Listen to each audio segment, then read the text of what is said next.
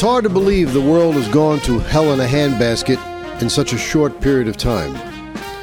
It just seems like a eye blink ago that we had a different administration and that America was viewed with a little more strength. I mean, it's a far-going conclusion we wouldn't be having the Russians invading Ukraine if Donald Trump was president. Now, we not only have the Russians invading Ukraine, we have them threatening the use of nuclear weapons, and the Chinese are eagerly and anxiously watching, looking for additional signs of American and Western weakness so they can put into play their long-held designs on Taiwan and annex that. Hi, everyone. I'm Jamie Durie, and welcome to a podcast of The Jamie Durie Show. And yes, I know you're going to say, where the devil have you been?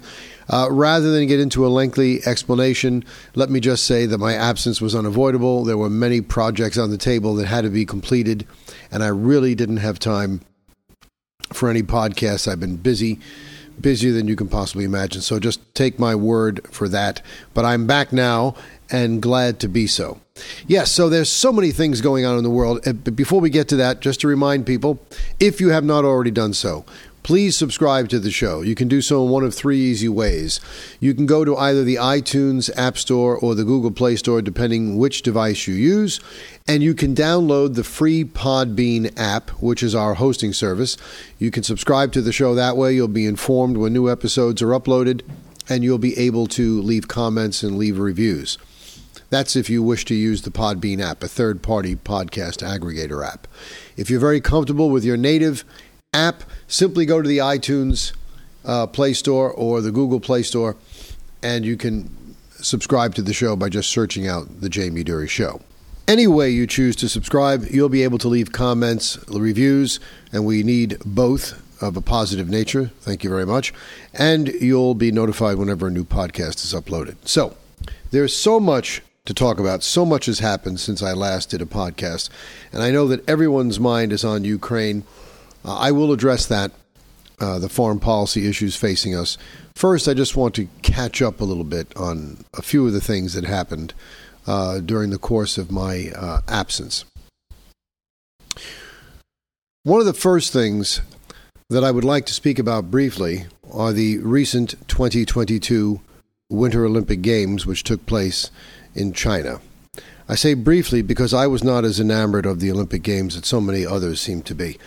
A more contemptuous display, a pathetic display of leftism in every facet of these games you could not imagine.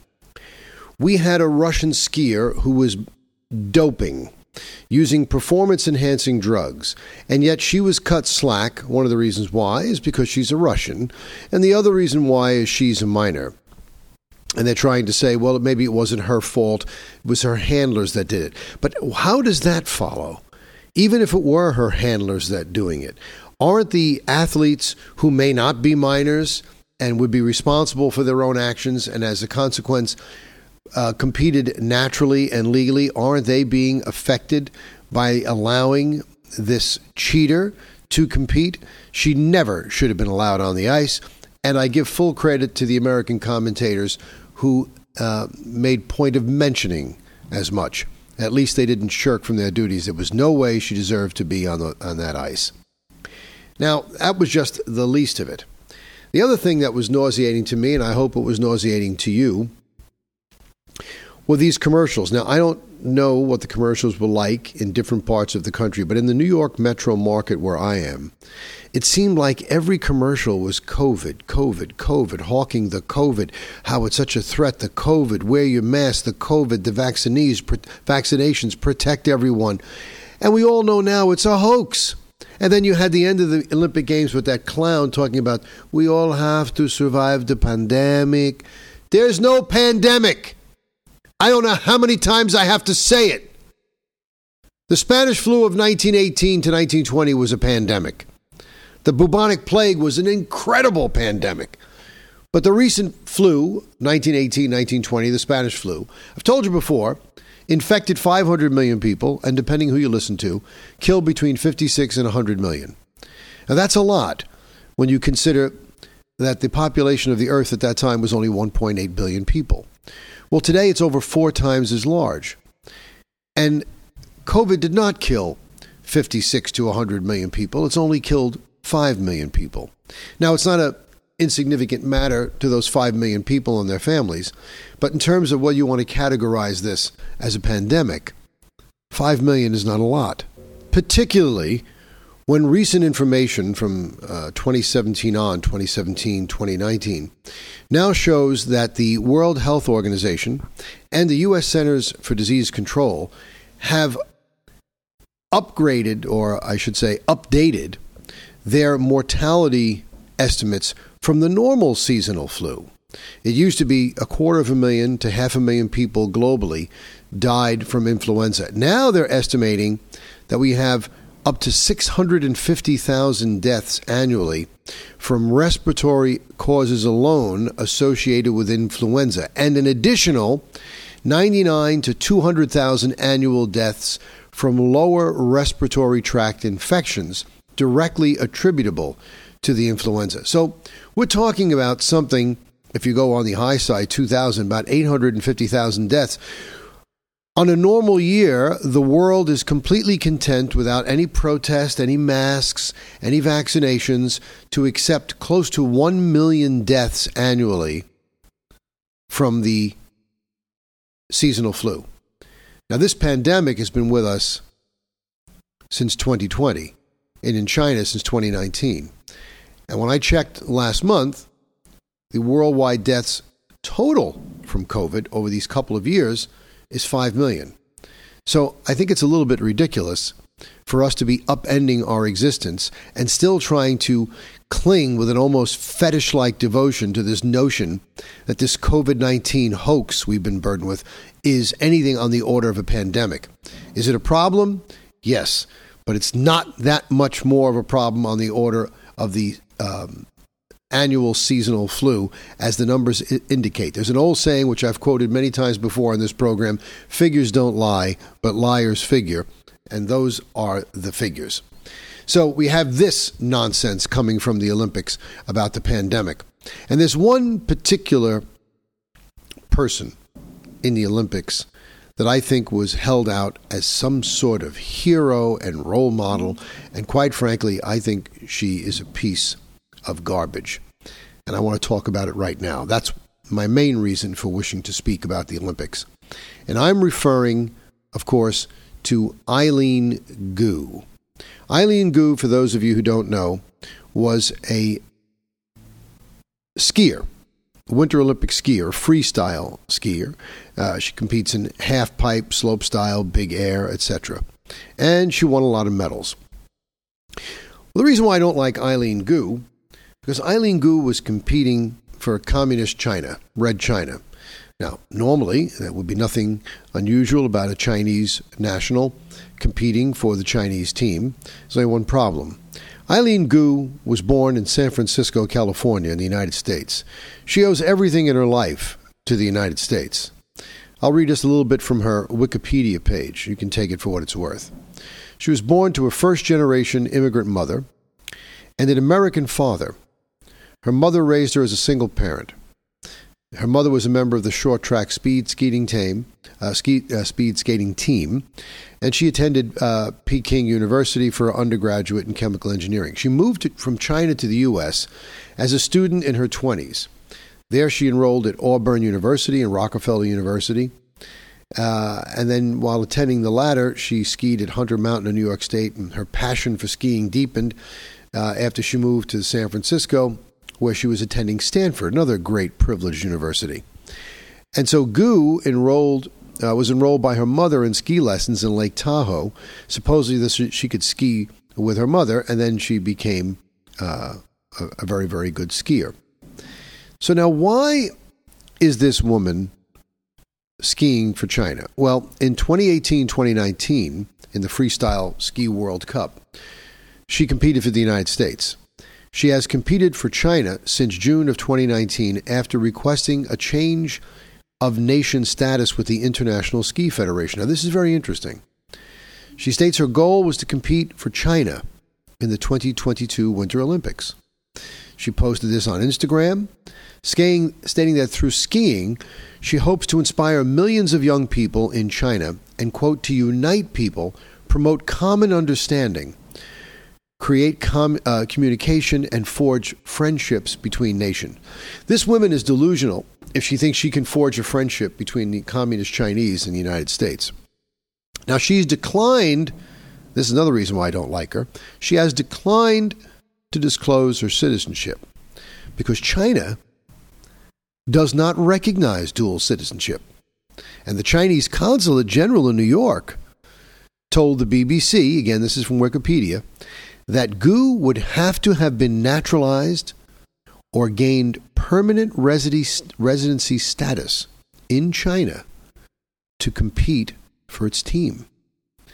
The International Olympic Committee confirmed that the Chinese Olympic Committee had presented them with a copy of her Chinese passport as proof of Chinese nationality acquired in 2019. Now, this is where it gets really interesting. They say there is no evidence that she has given up her U.S. citizenship, and there is some evidence they say that she has not. In interviews, all she says is, nobody can deny I'm American, nobody can deny I'm Chinese. When I'm in U.S., I'm American. When I'm in China, I'm Chinese.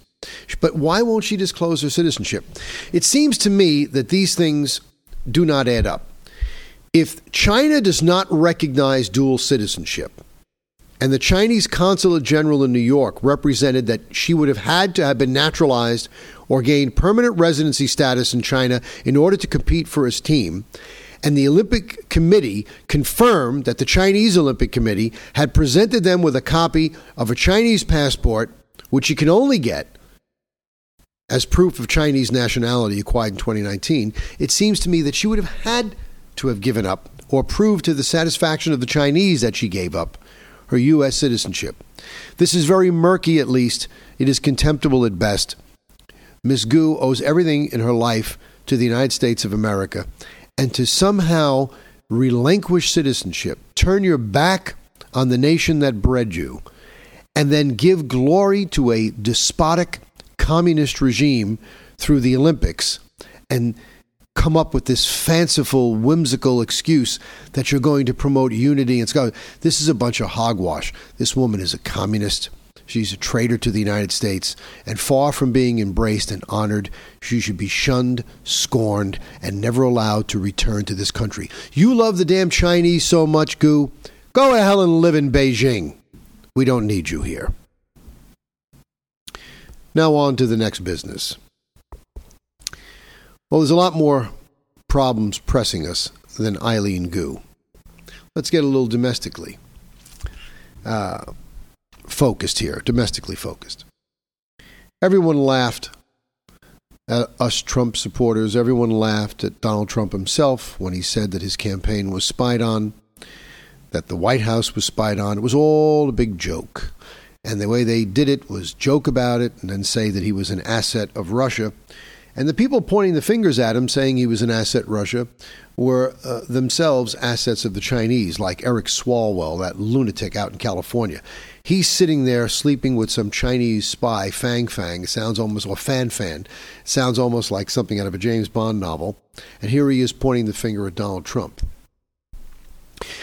But as a result of the work of John Durham, who everybody gave up on, it is now more than quite apparently true to any honest individual that what we on the right all knew years ago, namely that the Clinton campaign was engaged in a spying operation against then candidate Trump and then President Trump, aided by individuals within the United States government. This is confirmed. Now, most people, we know this because Durham has named people. He named people in the Clinton campaign, and Clinton had to have known about it, despite all the other things that came out prior about the dossier and how it was fraudulent, it was unverified, and how, despite representation to the contrary by the former FBI director McCabe and his predecessor, that swine, they relied almost, if not heavily, almost exclusively on that Steele dossier. Now, most people complicit in this type of operation, when confronted would crawl under a rock and try to avoid being seen and not be heard from again. But Hillary Clinton remains as shameless and unapologetic as ever, laughing it off and calling it all a right-wing conspiracy. I wonder if she's still going to call it a right-wing conspiracy when people that used to work for her campaign and work for her start going off to jail. Will she still be calling it a right-wing conspiracy? It's my contention that Hillary Clinton needs to be in jail, and I think people should start forgetting about having a modicum of decency and protocol and unity and all that nonsense that the Democrats talk about all the time but never practice. If Donald Trump or any Republican gets in office today, they should be all in prosecuting Hillary Clinton and haul her off to prison. This woman is a thief, she is a liar, and she needs to be taken out. So hopefully we'll be keeping our eye on that and we'll get some satisfaction, because what happened is shameless. Absolutely shameless in that regard. So now let's turn to something more contemporary. The Russians invading Ukraine. Donald Trump spoke at CPAC over the weekend. He was on fire. He gave an excellent speech. And he pointed out something very interesting. We are now comfortably and quite well into the 21st century. Under President George W. Bush, the Russians invaded Georgia. Nothing was done to stop them beyond sanctions. Under Barack Hussein Obama, the Russians invaded Crimea. Under brainless, gutless, clueless Joe Biden, the Russians have invaded Ukraine and are now threatening nuclear options. Under Donald Trump, the Russians invaded nowhere. Donald Trump administration is the only administration under which Russia did not invade another country in the 21st century. Now, that's true. That's absolutely true. Now, why is Russia doing this? Well, Vladimir Putin is a former KGB operative. He was in charge of the KGB. He's a very, very nefarious fellow. He has illusions of grandeur. He's a bit nutty. He may be completely mentally unstable, and he definitely has the desire to recreate the former Soviet Union. If he gets into Ukraine, he knocks off a big chunk of territory and gives himself a very good launching pad to invade other parts of the former Soviet Empire in the Baltics. Now, the Ukrainian people have put forth a lot more resistance than Vladimir Putin ever expected.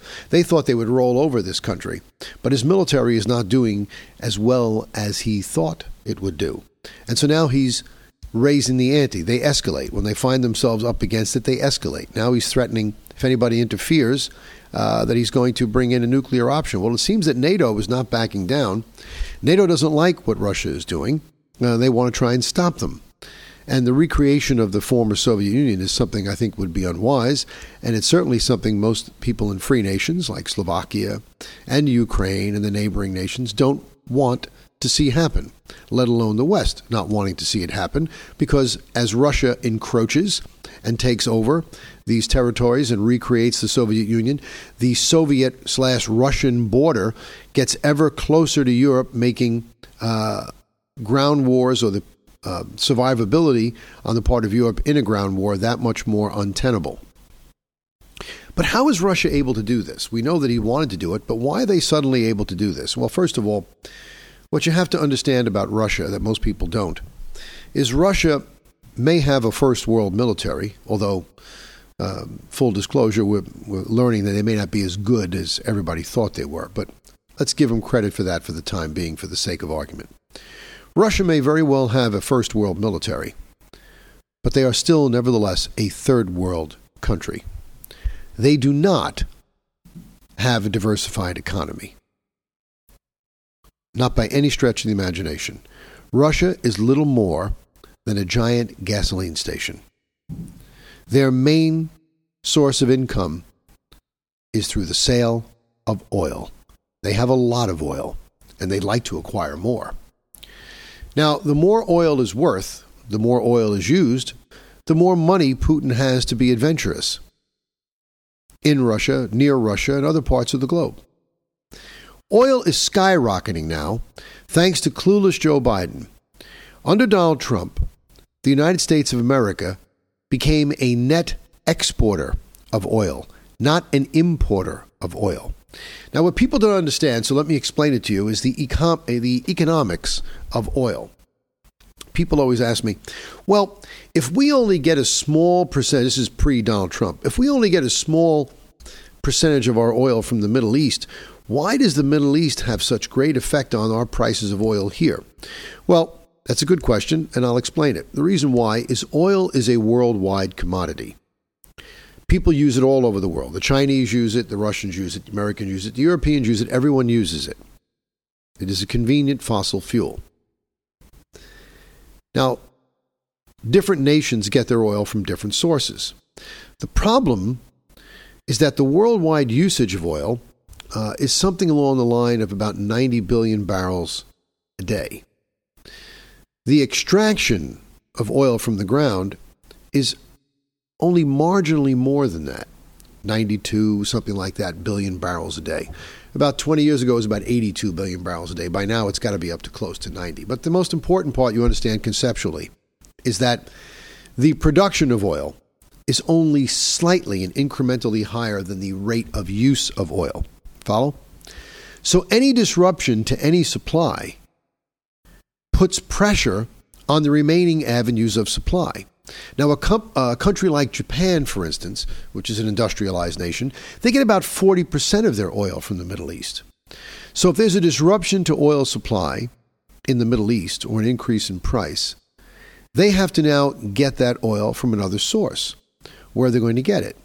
They're going to get it from sources that we might use, like Mexico and Canada. This, again, is before Donald Trump opened up a lot of drilling and fracking and what have you here in the United States. And so that causes a competition for those resources, and it causes the price to go up. So oil is a worldwide commodity. The disruption to a supply chain of oil, regardless of where it occurs, affects the price worldwide, even if you don't get it from that disrupted supply chain. So are we clear on that? Well, when we had Trump and we had become a net exporter of oil, oil was very, very low. It had been lowest it had been in quite some time. Oil is now $100 a barrel.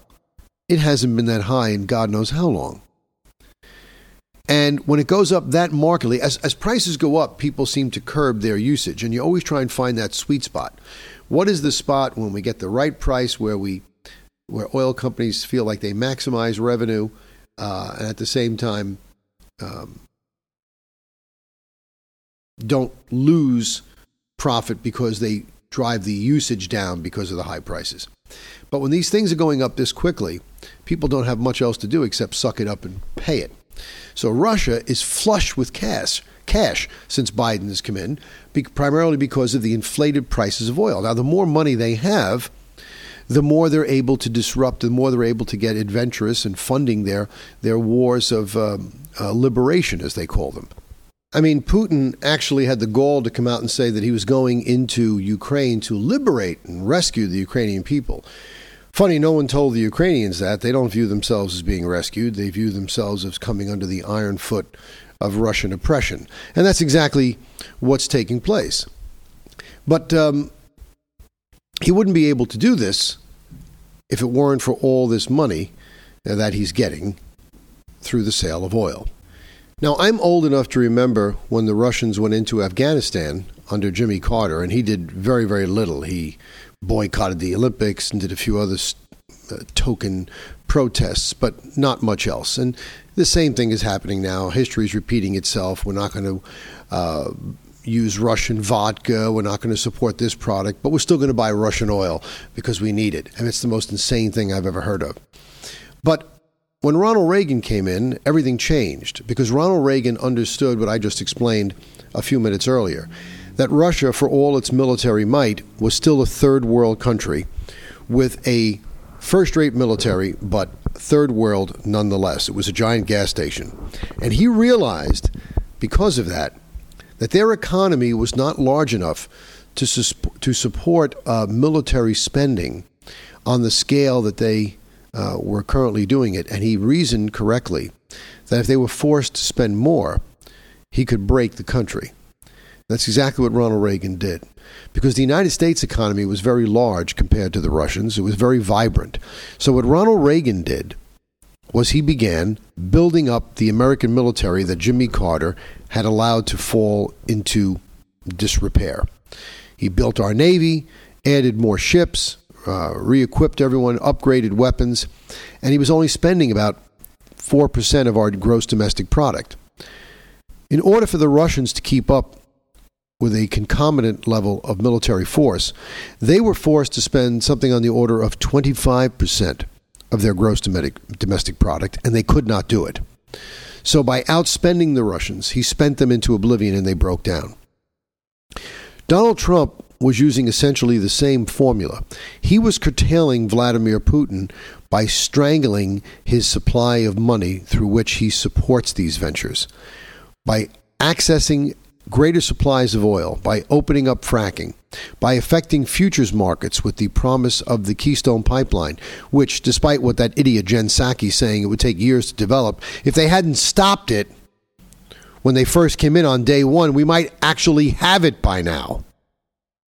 But still, they maintain that it would take years. But it's nonsense.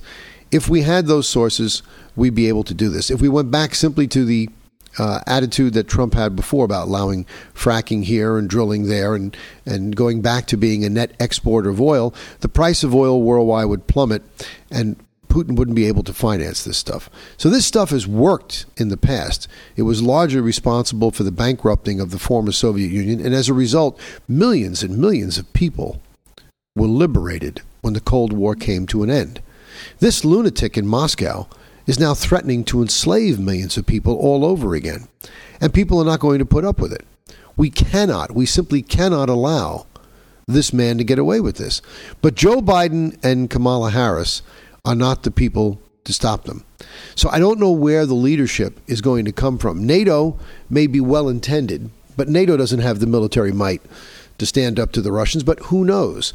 Maybe in point of fact, they might very well have enough, given the level of impotence that the Russian military has exhibited in this attempt to invade and overthrow the government of Ukraine. And I want to take my hat off to President Zelensky of the Ukraine, who, when asked by President Joe Biden if he would like to be evacuated, to be saved from the Russians, he responded defiantly, "I don't need a ride. I need ammunition." That's a man you can fight for. There's a leader you can respect, a man with no quit. So that's the state of affairs.